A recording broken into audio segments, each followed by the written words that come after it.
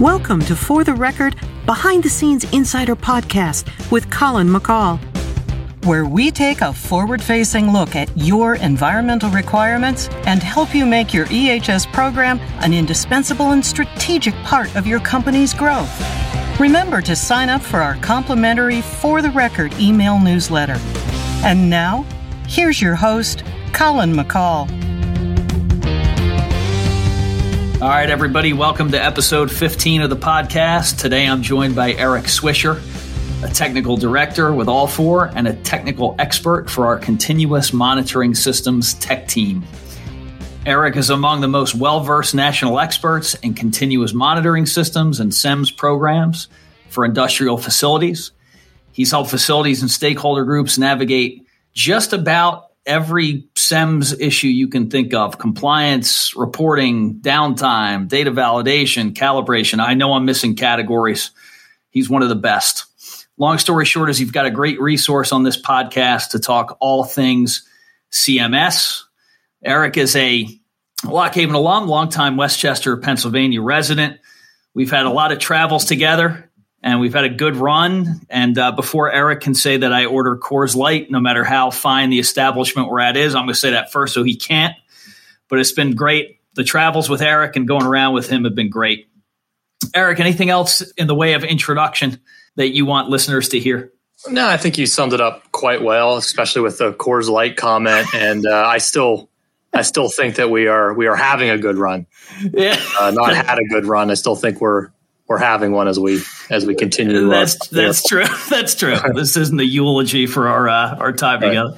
One thing I would add, just to kind of set the basis from what our CMS tech team has been doing over the last, just decade or so plus, is that we're really, bridging that gap between the regulatory stuff and the why we do things and the how. So how the things get done.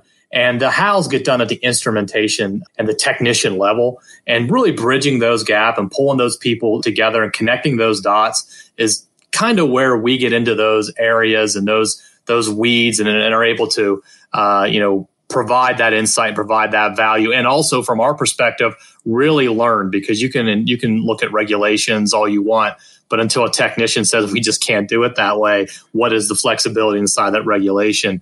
That's kind of where we find get excited about and really allow us to to learn and to assist and support folks in their endeavor to demonstrate compliance.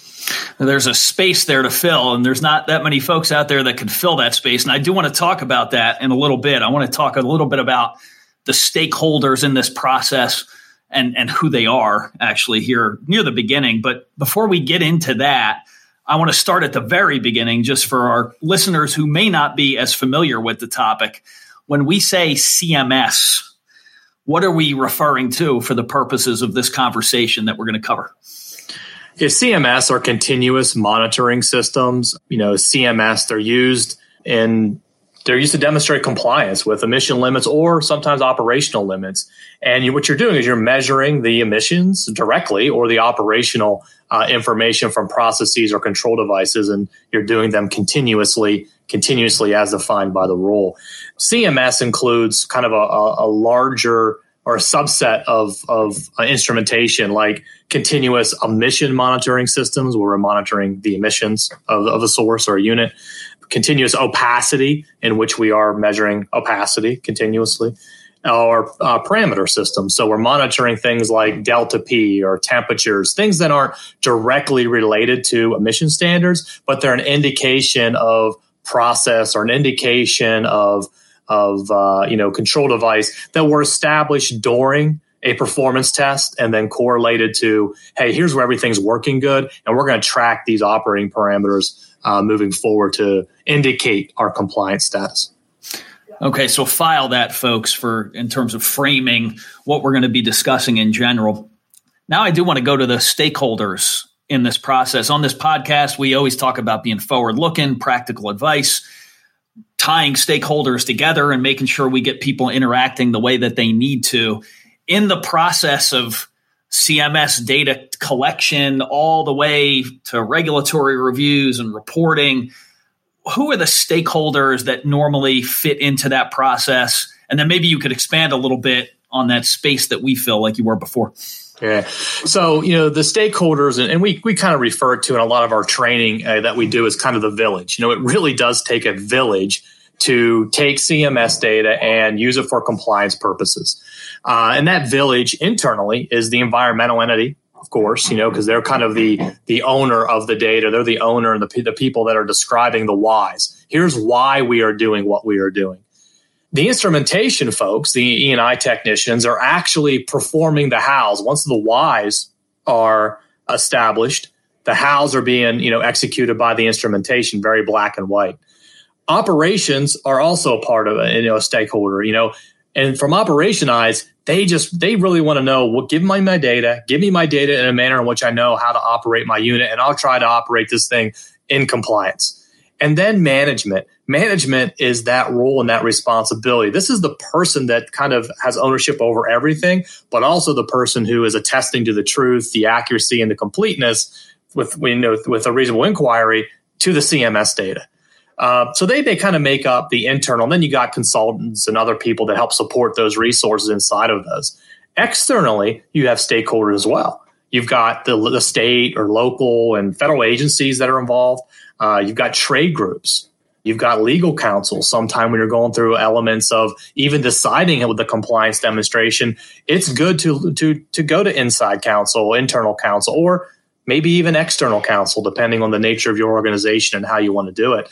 And then you can also consider the NGOs, the non-government organizations, as a stakeholder in this whole thing as well, because they are contributing to the development and the oversight of these roles, and a lot of times involved in the scrutiny on the data on the back end as it becomes available for them to review. So you've got a lot of layers to CMS, which is part of what makes it interesting. You have a IT world in there. You've got an operational sphere in there. You've got regulatory and electronic reporting sphere. You've got these different stakeholders that cover different parts of the process. Where have you typically done your work in that the most often? What dots among those stakeholders have you helped to connect in the past? Yeah. So, typically, we would always, and initially, I think when we first got into this game, it was always driven through the environmental. Hey, we got a rule we got to comply with. How do we do it? Right.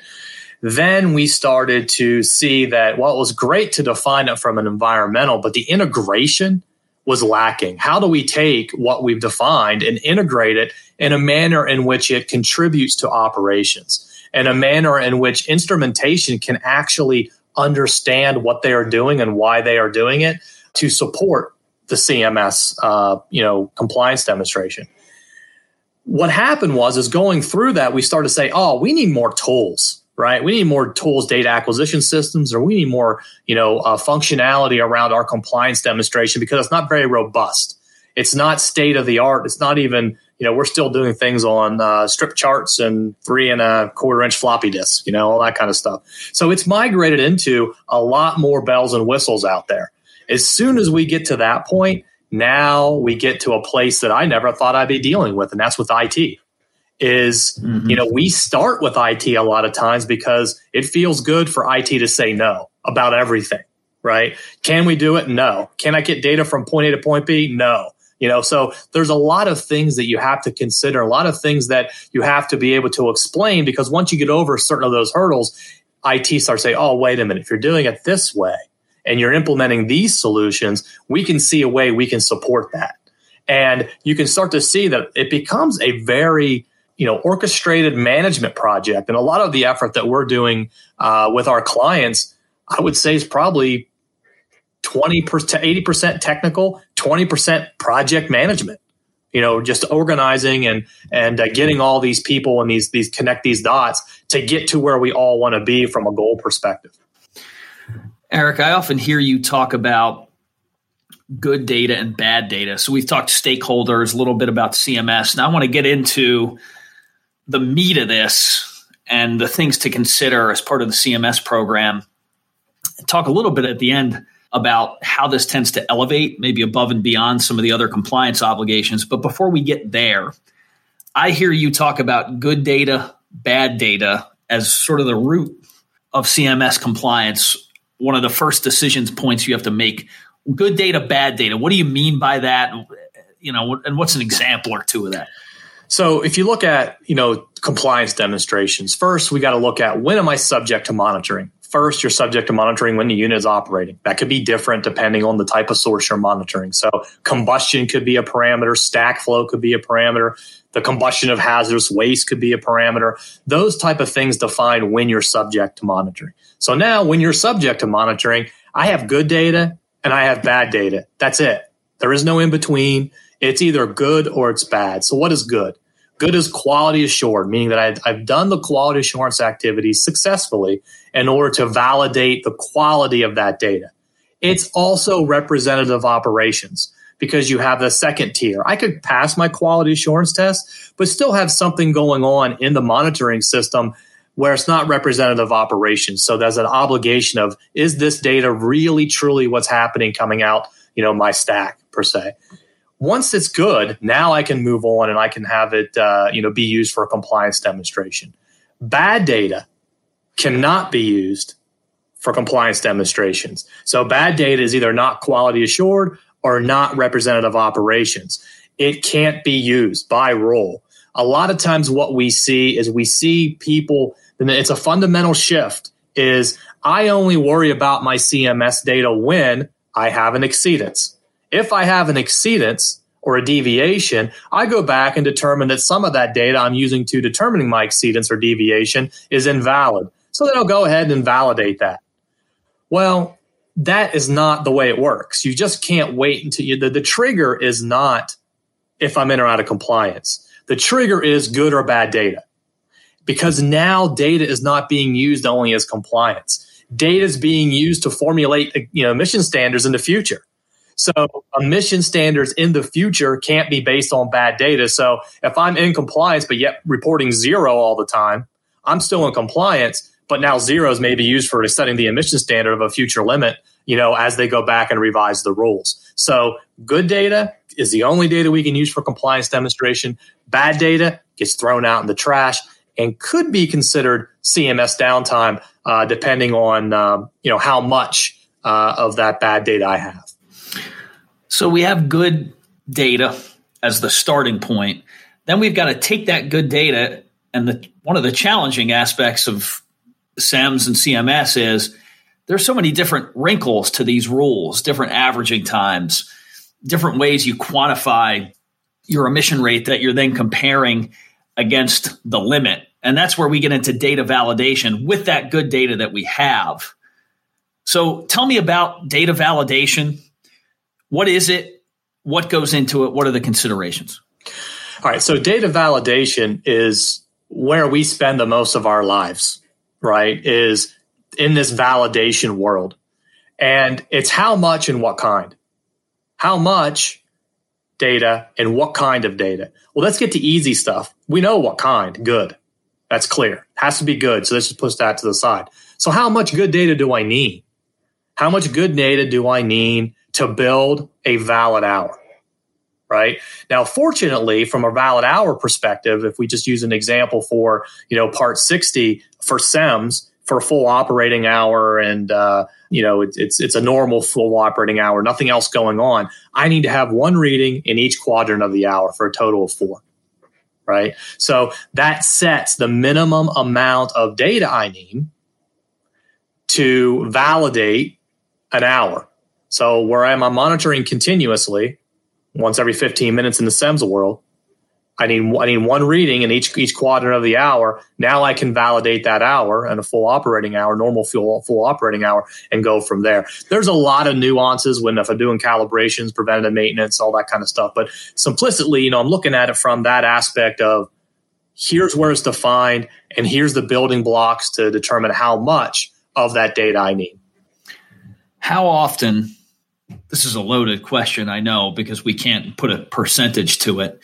But one of the tricky parts about this, and I know from our work together, is that sometimes the way that you validate that data and what you need to say to build the emission rate that we're then comparing to the limit, sometimes that's spelled out very clearly in the regulation, like you just mentioned for Part 60, and the one reading in each quadrant of the hour to make it valid, but then sometimes it's not.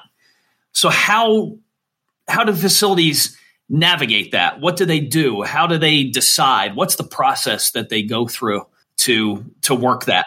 Okay. Yeah.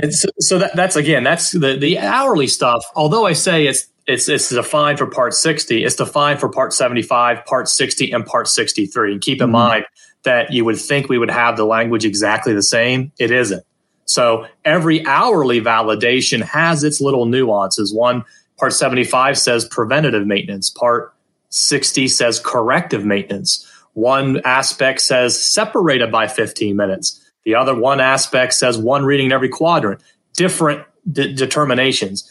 But a lot of times that's where we run home for the hourly validations. After that, it becomes the wild, wild west, right? Is if I'm demonstrating compliance on a 3-hour average or a 12-hour average or a daily average, how much data do I need? Majority of the time, you won't see that in the underlying regulatory requirement. So if I have a 3-hour compliance average, do I need one valid of the 3? Do I need 2 valid of the 3? Or do I need all 3? Right? So the process for looking at that is you kind of look around you most of the times to get this determination. You may look at guidance documents and previous determinations, other rules, industry standards. What's everybody else doing here? And the things that we look at the most is consistency, because consistency is defensible, right? Is if I have a fleet of if I have 5, sister facilities in my organization and I'm demonstrating compliance with the same rule, I should be doing it the exact same way, because it's not a good feeling if you are being challenged on your interpretation and your same ownership down the street is interpreting it differently. It really puts the agency in a very good position of power for them to define to you. So as we go through, we get all of our decisions, we document all of our decisions, we make them consistent, and then we're in that position of power where there's gray areas. Well, how are you doing it? Here's exactly how we're doing it. Why are you doing it? Here's exactly why we're doing it. And I have never been necessarily challenged in a manner in which we have these answers in these gray areas from state or regulatory agencies, just because it's so subjective. The only time it's challenging is when you scratch your head and say, I don't know. Or what do you think we should be doing? And then all of a sudden it opens that up, So that key thing is knowing what you're doing, identifying the gray areas, going through a process to resolve those gray areas, documenting it, and then standing behind it and having the support of the entire, company behind you for that. Let's talk about an example of maybe where that gets opened up. When I think about SEMS and CMS, you sort of think, okay, rules have been around for a while, guidance documents in place. To your point, there's guidance we could look at, industries that have opted for certain ways of doing validation and doing all these calculations. So you wouldn't think that much new would come up necessarily, other than new regulations and rules being introduced. But there was a downtime issue recently out of Region 6 that was an interesting case study in this, because I think it was a situation where it did get sort of long-standing procedure sort of got opened up. And then when things get opened up like that, some new interpretations can surface. I was wondering if you could walk through that. I think that's an interesting example of this and where that might come up again. Yeah, it's an interesting example because I think it's something that we're all struggling with right now. All right. And we're all struggling with it because agencies, consultants, organizations, everybody is losing institutional knowledge. Mm-hmm. And they're losing institutional knowledge that was around when the rules were developed. So the intention and the spirit of the rule development was clear within the agency, right? But as time passes and we get further away from those resources that were kind of our North Star, if you will, with respect to these long-time agency folks or these long-time industry experts, we start to get to a point where new interpretations can arise. And this is something that happened in the Region 6 controversy, if you will. And basically, it was EPA issuing guidance that misinterpreted CMS downtime. And, really what they said was any downtime. First, we have to get over the hurdle of continuous. What does continuous mean? Well, continuous by definition is without interruption, right? Well, we're in the CMS world. We don't do things without interruption. It just doesn't work that way.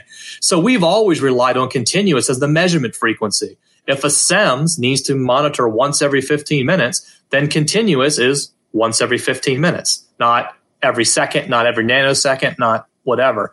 EPA came out and basically said all CMS downtime needs to be included when you report CMS downtime. So any and all, right?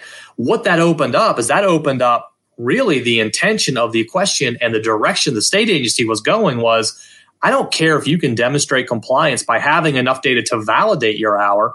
Anything in between there, you report as downtime and you give me the option to enforce. So when I talk about, at the simplest and on a minute basis, if I talk about one reading in each quadrant of the hour, I can build an hour on 4, right? 4 minutes in that hour. I am obligated to use all the good data in the hour, not just the 4, but I am not obligated to report any minute inside that hour's downtime if I don't have it. So quite frankly, I could have 56 minutes of downtime in an hour and still be able to demonstrate compliance. Therefore, if I can demonstrate compliance, I don't have downtime.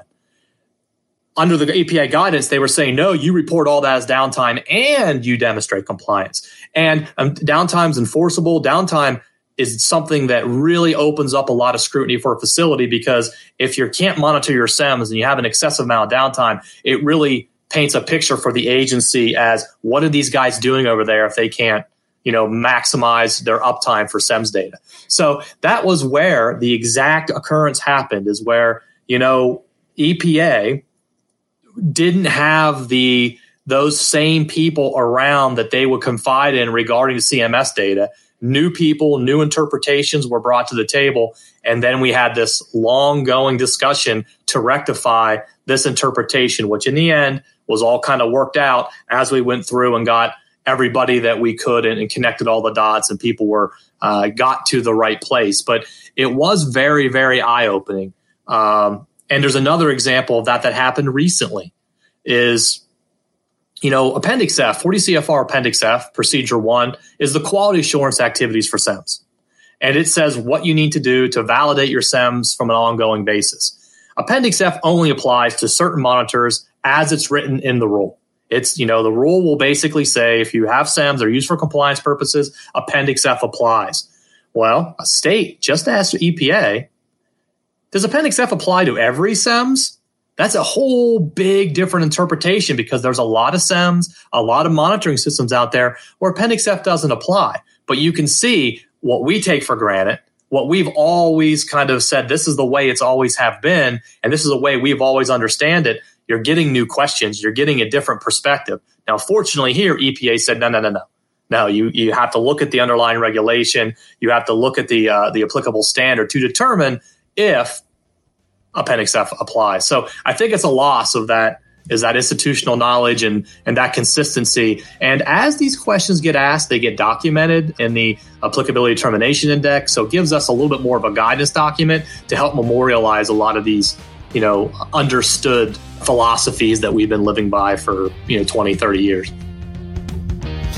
We will wrap up there. That is part 1 of my conversation with Eric. We hope that you'll tune in next time for part 2. You've been listening to For the Record Behind the Scenes Insider Podcast with Colin McCall. Remember to sign up for our complimentary For the Record email newsletter to get weekly news and articles on a variety of timely EHS issues. The content heard on this podcast is not intended to replace an evaluation of the specific projects and regulations that you are encountering at your company.